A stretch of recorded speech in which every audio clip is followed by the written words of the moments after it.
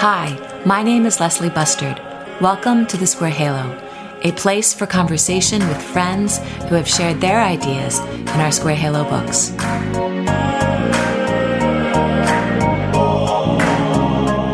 In this episode, I will be talking with Bill Edgar, author of many books and a contributor to our It Was Good, Making Art to the Glory of God, and It Was Good, Making Music to the Glory of God. Dr. Edgar is professor of apologetics at Westminster Theological Seminary. He is also a jazz pianist. When I was in college, I was a pretty lost kid. I had a lot of questions. And one of my professors befriended me, and he was a Christian. My brother and I were going to Europe on a bicycle the next summer, and he said, "You really might enjoy my friend Francis Schaeffer, because he's a very thoughtful evangelical Christian, and you would have a great time discussing things." So sure enough, it's a long story, but I went over there, and my brother left to go home earlier than I wanted to, so I decided to go down to visit this friend. And I discovered there a Christian community, really, and it was challenging to get to because you had to take the train down to Lausanne, and then from Lausanne to Aigle, and then take a cog railway up to Orléans, and then from Orléans you take the mail bus to Remo, which is this tiny, obscure town halfway up the Alps. And there, you have to ask the driver to stop there because he doesn't usually stop.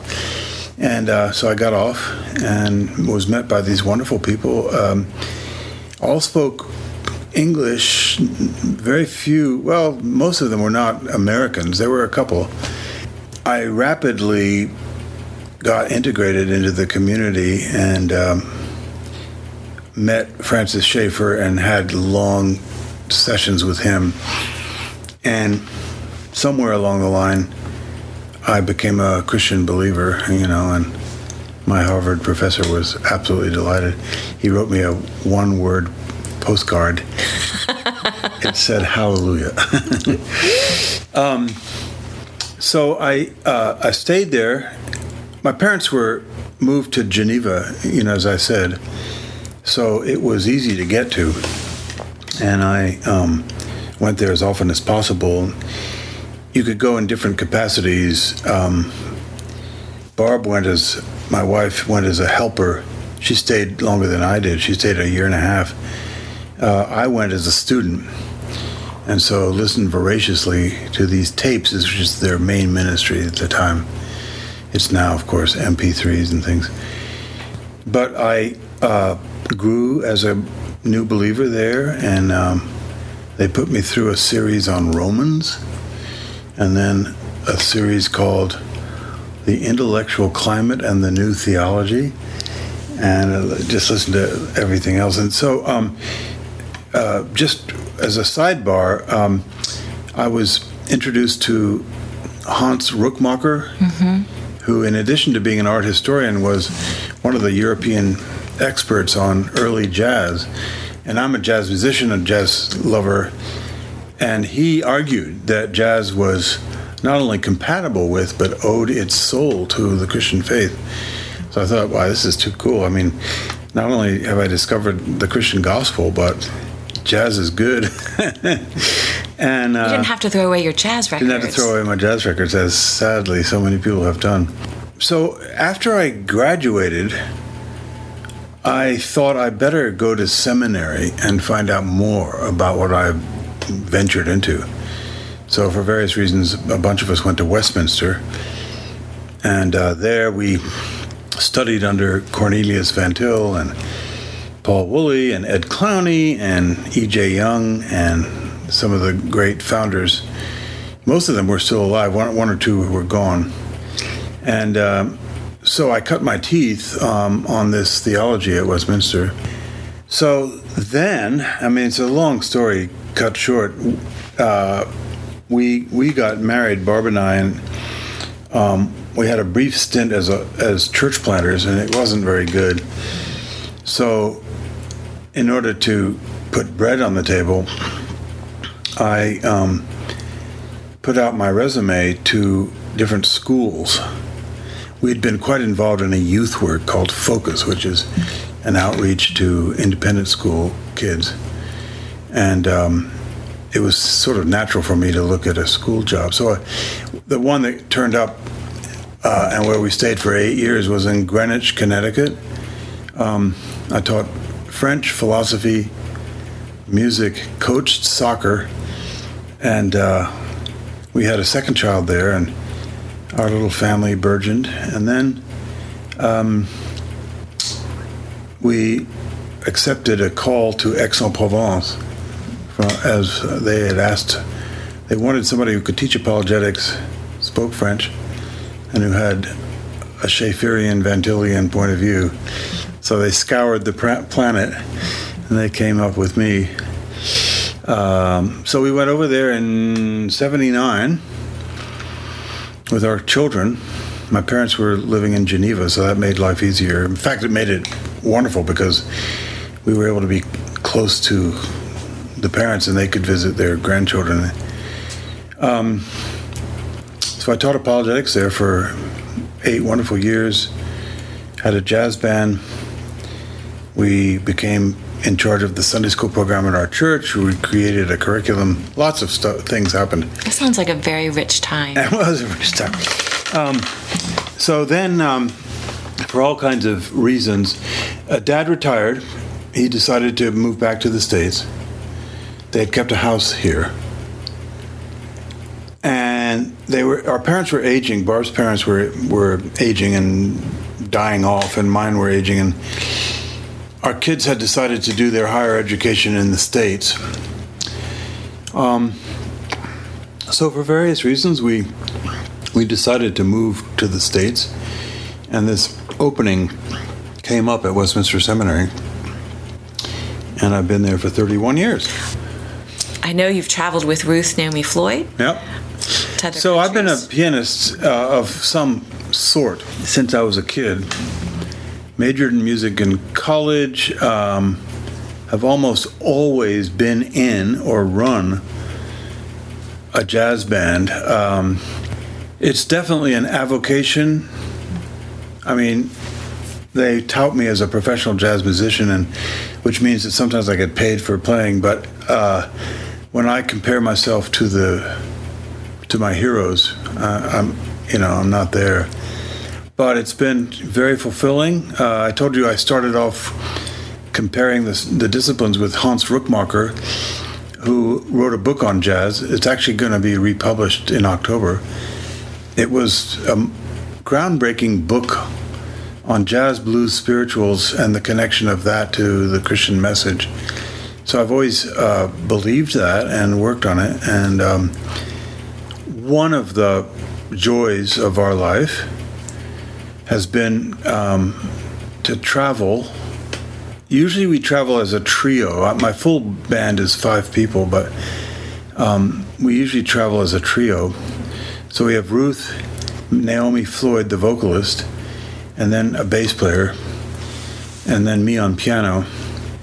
And we've been on tours for an outfit called the Christian Leadership Forum. No, even European Leadership Forum. ELF. ELF. And so they've sent us all over the place, including Eastern Europe, and we've had great response. And then the other outfit that we've sometimes worked for is UCCF, which is the British InterVarsity Fellowship. Mm-hmm. And it's a college ministry. It's really the only viable one that I know of in Great Britain. So every year we've gone to a different university and done a mission. And I don't know, we've been to York and Newcastle and Cambridge and Oxford. And the typical pattern, we go there for a week at a time. The typical pattern is Sunday we'll play for a worship service. Monday night we'll do our full program, which is an hour and a half where we go into the history of jazz and related to the gospel. And then Tuesday through Friday, we are the house musicians for these missions. And the man who has been the most consistent speaker and leader is a fellow named Richard Cunningham, who is the staff head of UCCF. And we're very, very close friends. He loves Ruth. He loves what we do. So every year we go somewhere. The highlights, maybe two of them I can mention, but they've all been good. One is at Cambridge University. We've been there a couple of times, and we play to a full audience in one of their evangelical churches there. So if anybody says England is going into decline, I invite them to come to, it's called Stag, St. Agnes, no, St. Andrew the Great. And there's 600 or 700 students, listening to the gospel and our music. And we've had Os Guinness and Tim Keller. And the other highlight really has been London, which we've done twice. There's a wonderful evangelical church there called All Souls, the minister of which for many years was the dean of evangelicals, John Stott, who's in heaven now. But he was a very dear friend. And All Souls has been the seat of a large London mission. And again, 500 or 600 people, students from every university, come and hear the gospel there, and they listen to our music. And so we've just enjoyed that. Ruth is she's one of the great vocalists of our time, but she's also a considerable composer. And so we feature a lot of her music, and she's just finishing a musical celebration of the life of Frederick Douglass. And so we've been using that material. And that's I'm secretly disguised as an apologetics professor, but I'm really on the bandstand. So you've written for us for It Was Good, Making Art to the Glory of God. And actually, I feel like you were one of the people who gave, people would find out that you were writing for us and be like, oh, Bill Edgar's writing for you. Okay, I'll write for you too. That's pretty so foolish. So you opened doors for us. So you honestly have always been, for these past 20 years, one of my heroes. Because honestly, we got this book going, and then our book publishing company keeps going. It's 20 years on. So I have always been very thankful for you. Praise the Lord. In the opening statement of your essay, you say C.S. Lewis said that the Christian writer should have blood in his veins, not ink. Mm-hmm. What do you mean by that? What did he mean by that? Yeah. What does this look like? I think his burden was that writing should be excellent. It should be done by people who love words. And only secondarily is there a message, which it'll come through whether you want it to or not. And many aspiring Christian authors put it the other way around. I'm a Christian, I want to get the word out, so I'm going to write a novel. And he was very adamant against that view because he wanted literature to be literature and not a propaganda platform for anything, for the gospel. Now, and it happens that in his case, the gospel comes out loud and clear, but it's always through a story, through words, through poetry, through, and even in his Christian apologetics books, where he is speaking directly about the faith, it's not an in-your-face come to Jesus, which is a fine thing to do. It just wasn't his gift. But it was an exploration of the deep reasons why people ought to take ideas seriously. So when he said, Christian authors ought to have blood in their veins, he meant they need to be human before that they are doing some sort of preaching in the guise of literature. I was really drawn to that, thinking about that as I teach 7th and 8th graders about writing, and you're working on some mechanics, but at the same time, we're also reading Lewis and we're reading Tolkien, and we're enchanted with their words. So I thought, this is very true when you look at Lewis's life and what he was doing. Your essay weaves together the problem of evil, Brahms' life, and his wrestling with evil and hope in his music. And then you also look at African-American music and Arvo Pärt as examples of others who have wrestled with the problem of evil, or, as you say often, the question of why, while also leading us to hope, to the hope found in God. Would you please discuss how being either an optimist or a pessimist is not adequate in how we wrestle with God and the question of why? Because that's something that you touch on, you open with, this idea that people are either optimists or they're pessimists, but really that there's a biblical framework to be thinking through that doesn't really fit either being an optimist or pessimist. Yeah, thank you. My little shtick is that, strangely enough, optimism isn't bright enough, and pessimism isn't dark enough. The optimist, the person who sees the glass half full, pessimist half empty. The optimist believes we're in the best of all possible worlds. The pessimist fears this might be true. And the biblical approach is that optimism is weak because it's a kind of bright, shiny, bubbly attitude about life, whereas the hope that transpires out of the Christian gospel is a joyful hope, rather, as I put it, than a happy hope. Joy for me is something that is far deeper than happiness. Joy means you've been through the valley of the shadow of death and you've emerged on the other side and you have a reason to rejoice.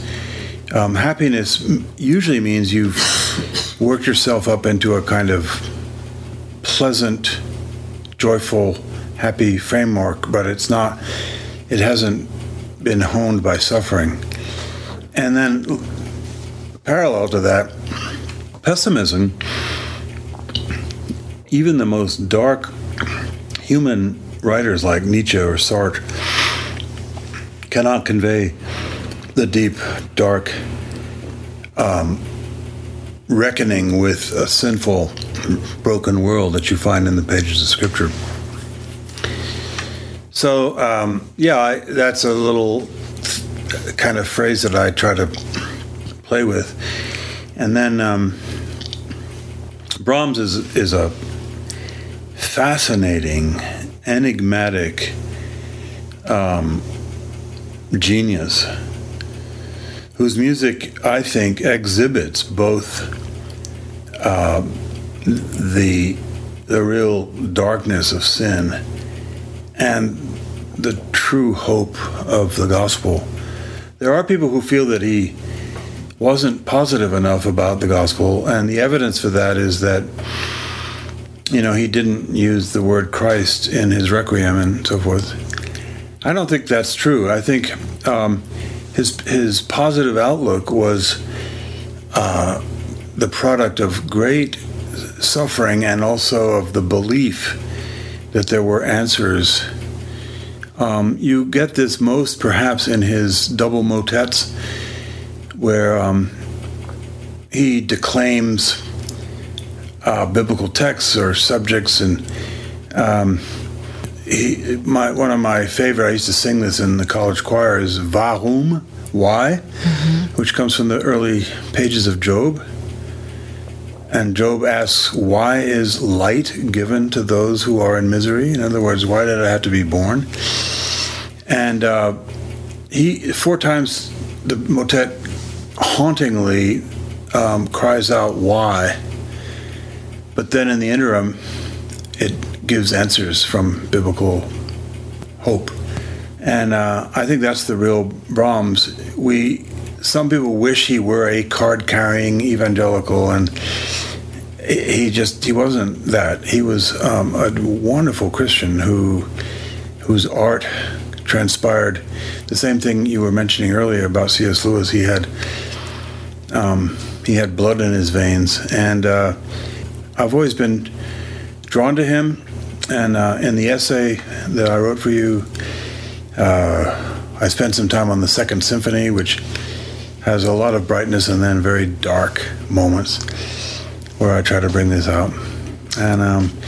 And then it's a natural transition to some of the music of African Americans.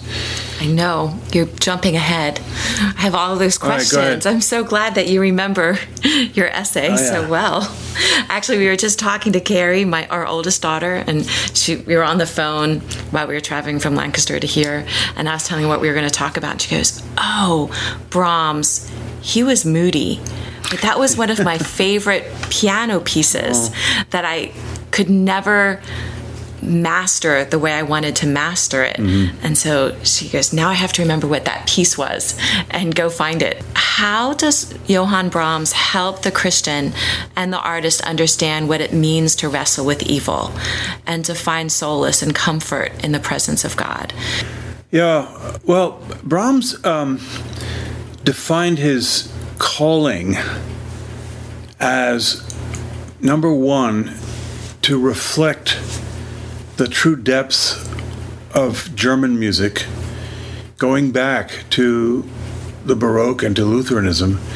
So that's one of the reasons why he's so contrapuntally brilliant. But number two, to be modern and to address contemporary issues, but without some of the bravado of, let's say, Wagner, who disagreed with him. And this shows forth in a lot of his music. Just take the Requiem, one of the great masterpieces of all time. The second movement is a meditation on all flesh is as the grass. It's hauntingly powerful to remind us that we're on our way down, we're going to the grave, we're going to die. And then suddenly there's a bright spot that occurs at the end of it. And I think this is quintessential Brahms, he's submerged in the darkness. He called them pinions, which is like the eagle's wings that beat evilly over him. And then he could fly out of it because of his outlook on life. So he helps me in the movement from misery to joy. And he does it musically. As I say, people had wished that he could have been like Bach and just the gospel was there. And I think he was like Bach, but he was a 19th century product working in a medium that was all around him. He had a tough task. He was the heir to Beethoven, and the question everyone had was, could he possibly write a symphony after the ninth? Well, he did. The first symphony is a total masterpiece. It's his own style, its own language. It's not trying to be the ninth, but he was declared to be the successor to Beethoven because he was able to write these four symphonies and so much other music. Your daughter said he was moody. He was. He had, today we might call it serious psychological issues. Famously, when Robert Schumann died, Clara was deeply in love with Brahms and wanted him to marry her, and he couldn't do it. And he had all kinds of reasons, I wouldn't wish my life on a woman and so forth. But it was one of those very tragic 19th century stories where, they both died celibate. And so there was deep unhappiness there, and he, instead of escaping from it, he he worked through it and was able to be joyful in the end. When I was reading your essay, I thought, I really need to go back and really start listening to Brahms. Good. So while I was reading and I was thinking through what we would talk about, I was listening to the First Symphony and then moving on to the Second Symphony and knowing a little bit about this idea of wrestling with evil and darkness and then the light coming in. There's just one little way to open up. I could move beyond just saying, I'm enjoying that part, or I'm not enjoying that part as much. It gave me a language. I know I need more vocabulary to understand him a little bit more, but it helped me because I've always been drawn to Brahms, but this has enriched me in how to think about what I'm listening to. I was drawn into wanting to know more about his life with your quote, when you quote him in a letter to a friend on the birth of his son, his friend's son, and you say, one can hardly in the event wish for him the best of all wishes, not to be born at all. Then you say, maybe he was shaken out of a bad mood. He continues the letter, may the New World citizen never think such a thing, but for long years take joy in May 7th and in his life. And you add, it would be hard to find a more apt summary of the paradox of Brahms' life, one which pervades his music well. This idea of part of me wishes I were dead. Part of me is gonna not wish such a thing. Yeah, the Second Symphony is intriguing because I think I mentioned this. It's very bright and pastoral, but right in the first movement, in measure 34, I think it is, for no reason, no apparent reason, the kettle drums start rolling and he brings in the trombone. You do mention that, yes. And that's an instrument representing Dies Irae, the judgment of God. And some of his friends, even his admirers, said, why, you don't need this. Why did you do it? Yeah, can't you take it out? Yeah. No, he said, that belongs there. It's like storm clouds. They go away. But that's the kind of mood he set. He was one of the greatest talents ever to come sit behind the piano keys or conduct the orchestra. It's a famous story where he goes to meet with Robert Schumann, who was the musician of the day, the great romantic. And Schumann asks him to play something. And Schumann declares him the young eagle of Germany. No pressure, mate. Right. But he did have that extraordinary innate talent. It was it's just a gift. I know a few musicians, very few, from whom music exudes. And there's a resource of musicality there that is inexhaustible.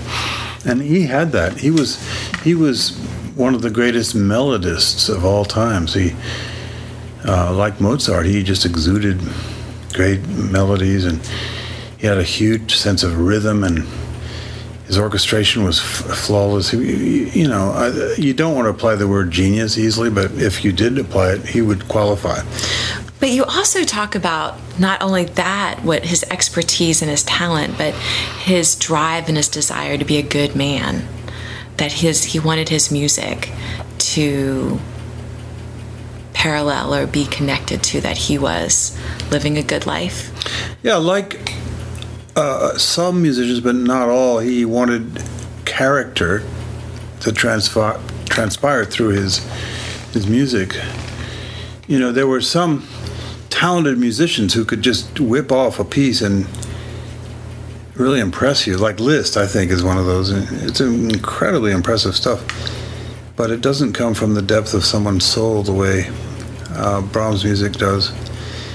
So, yeah, there's still work to be done on him. There's a Brahms Society that meets every year, and they explore all kinds of aspects of his music and his context and so forth. And I don't think we've begun to plumb the depths of who he really is, which is a compliment. Yes. But you discuss this idea about how conductors and other musicians at the time, and even church leaders, they were taken aback by how he would point the listener to God, to God's presence, to worshiping God, to lifting hands up to the Lord. But he didn't land on Christ. You say in your essay that this pivotal event in history of Christ's death and resurrection, we don't see Brahms circling around that. His comfort comes from God, but he doesn't bring up Christ. And that even I don't remember which one, but once something was being performed and they decide to put a Bach piece in the middle of it. That's the Requiem. So talk about that a little bit more. Brahms, in addition to whatever his theological convictions were, which is very hard to discern, had a problem, a challenge that came from the era that he was born into. And that is that much of the best music had ceased to be liturgical music. Even Mozart, when he wrote a lot of sacred music, it sounds like opera in a church. It doesn't direct the soul upward to heaven the way Bach does. Brahms believed that music could do more than that, but he didn't believe or didn't practice the idea that it was liturgically the path to take. So he wrote these. The Requiem, it's not a liturgical piece. It's a piece that it's appropriate to perform it in church, but it's a concert. It's an oratorio. It's not music that you pray through or confess your sins through, and so he had to decide, what path to take, and he chose the path of these remarkable concertos, motets, oratorios, and so forth. But these are masterpieces of pure music rather than what it was in Bach's time, which was aids to worship, as it were. Bach did a lot more than that. But so I think that's one of the reasons that Brahms is sometimes accused of not being fully Christian. I think he was a marvelous Christian, but he didn't compose the way the typical Christian liturgist would, and you can wrestle with whether that's good or not. It's a good question to ask. Does all Christian music have to be liturgical? Can Christian music be concert hall music, or church oratorios that aren't set in the liturgy, sacraments, and so forth? I think that's a very legitimate question, and I don't think there's any one answer to it. I think many people are rightly called to do liturgical music.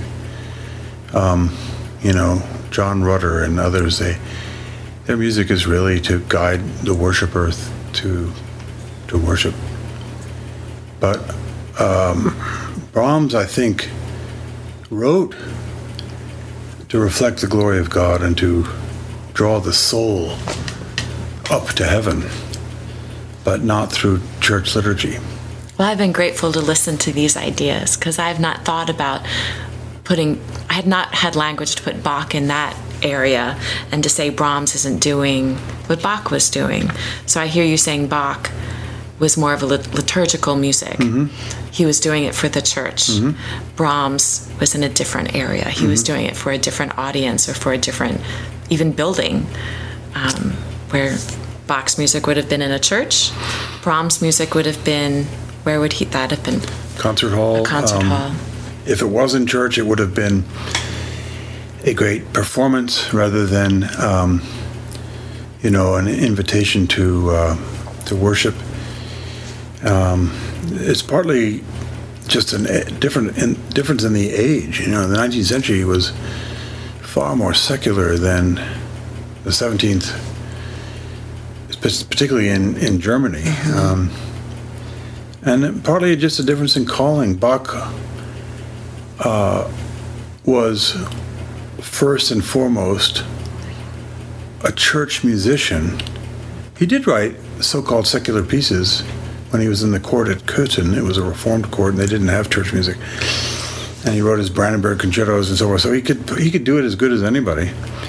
But his major commitment was in Leipzig to guide the people in worship, to write cantatas that brought the gospel to light, the passions and so forth. And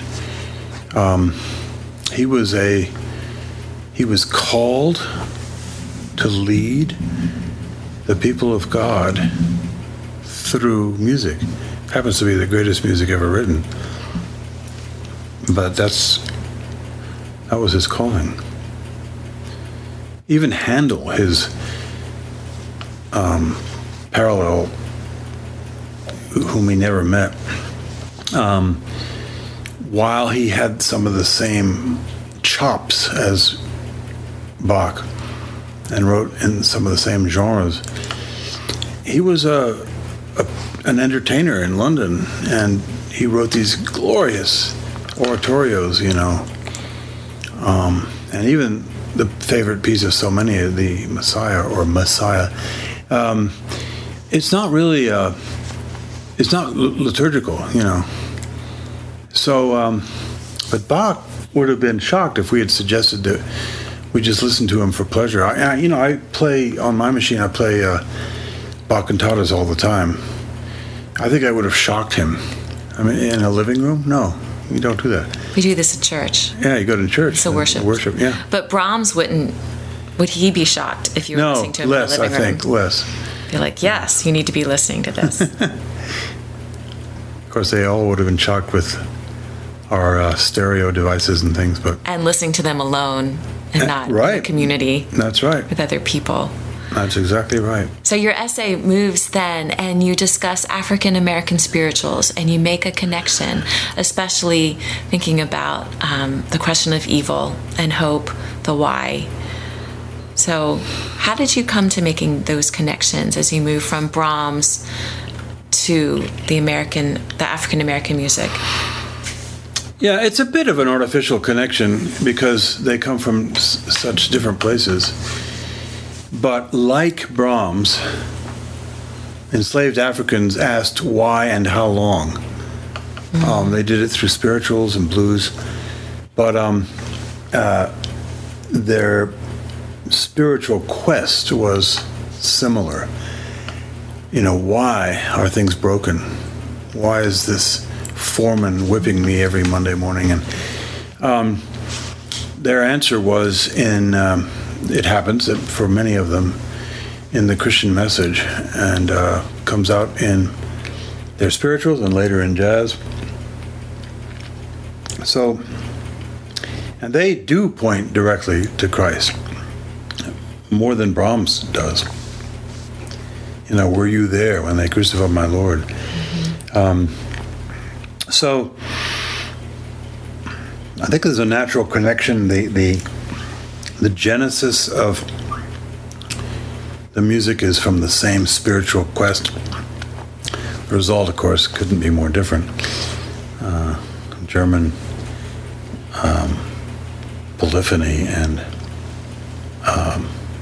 hollers from the field, but still, there's a legitimate parallel there. But then you make a connection with Arvo Pärt as well. Yeah, I may have tried to put too many things together there. Similar genesis, from Estonia under communism, but very different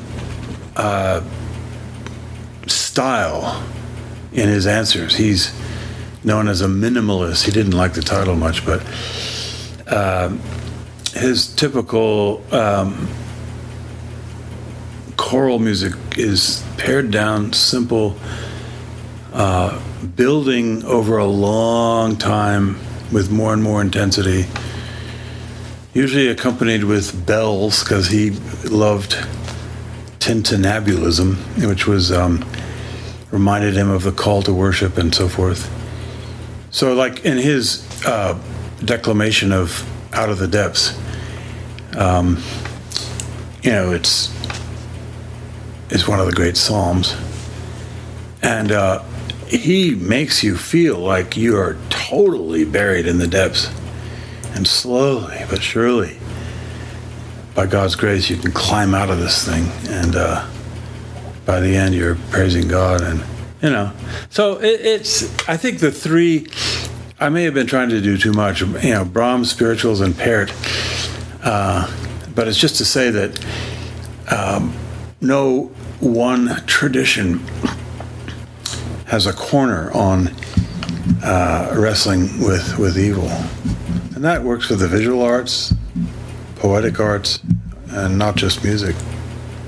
Well, you end your essay saying this: perhaps because there is so much confusion and hostility in the surrounding culture, followers of Christ have been tempted either to retreat into tribal safety or worse, to lash out in a winner-takes-all fundamentalist assault on the enemy. The reason is simple. We don't quite dare walk between the flames, trusting that God can guide us and deliver us. We refuse to admit the tension and the ambiguity. So you said that 20 years ago, but it still rings so true. I still agree with myself. So yes, talk about that a little bit.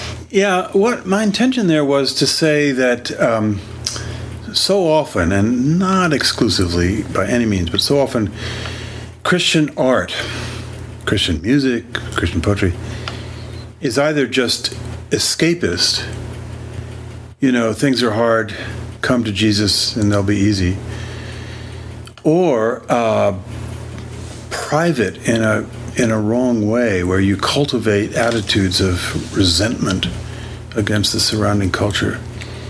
And both of those, I think, are wrong, and they lack not only courage, but they lack love for our common plight as humans.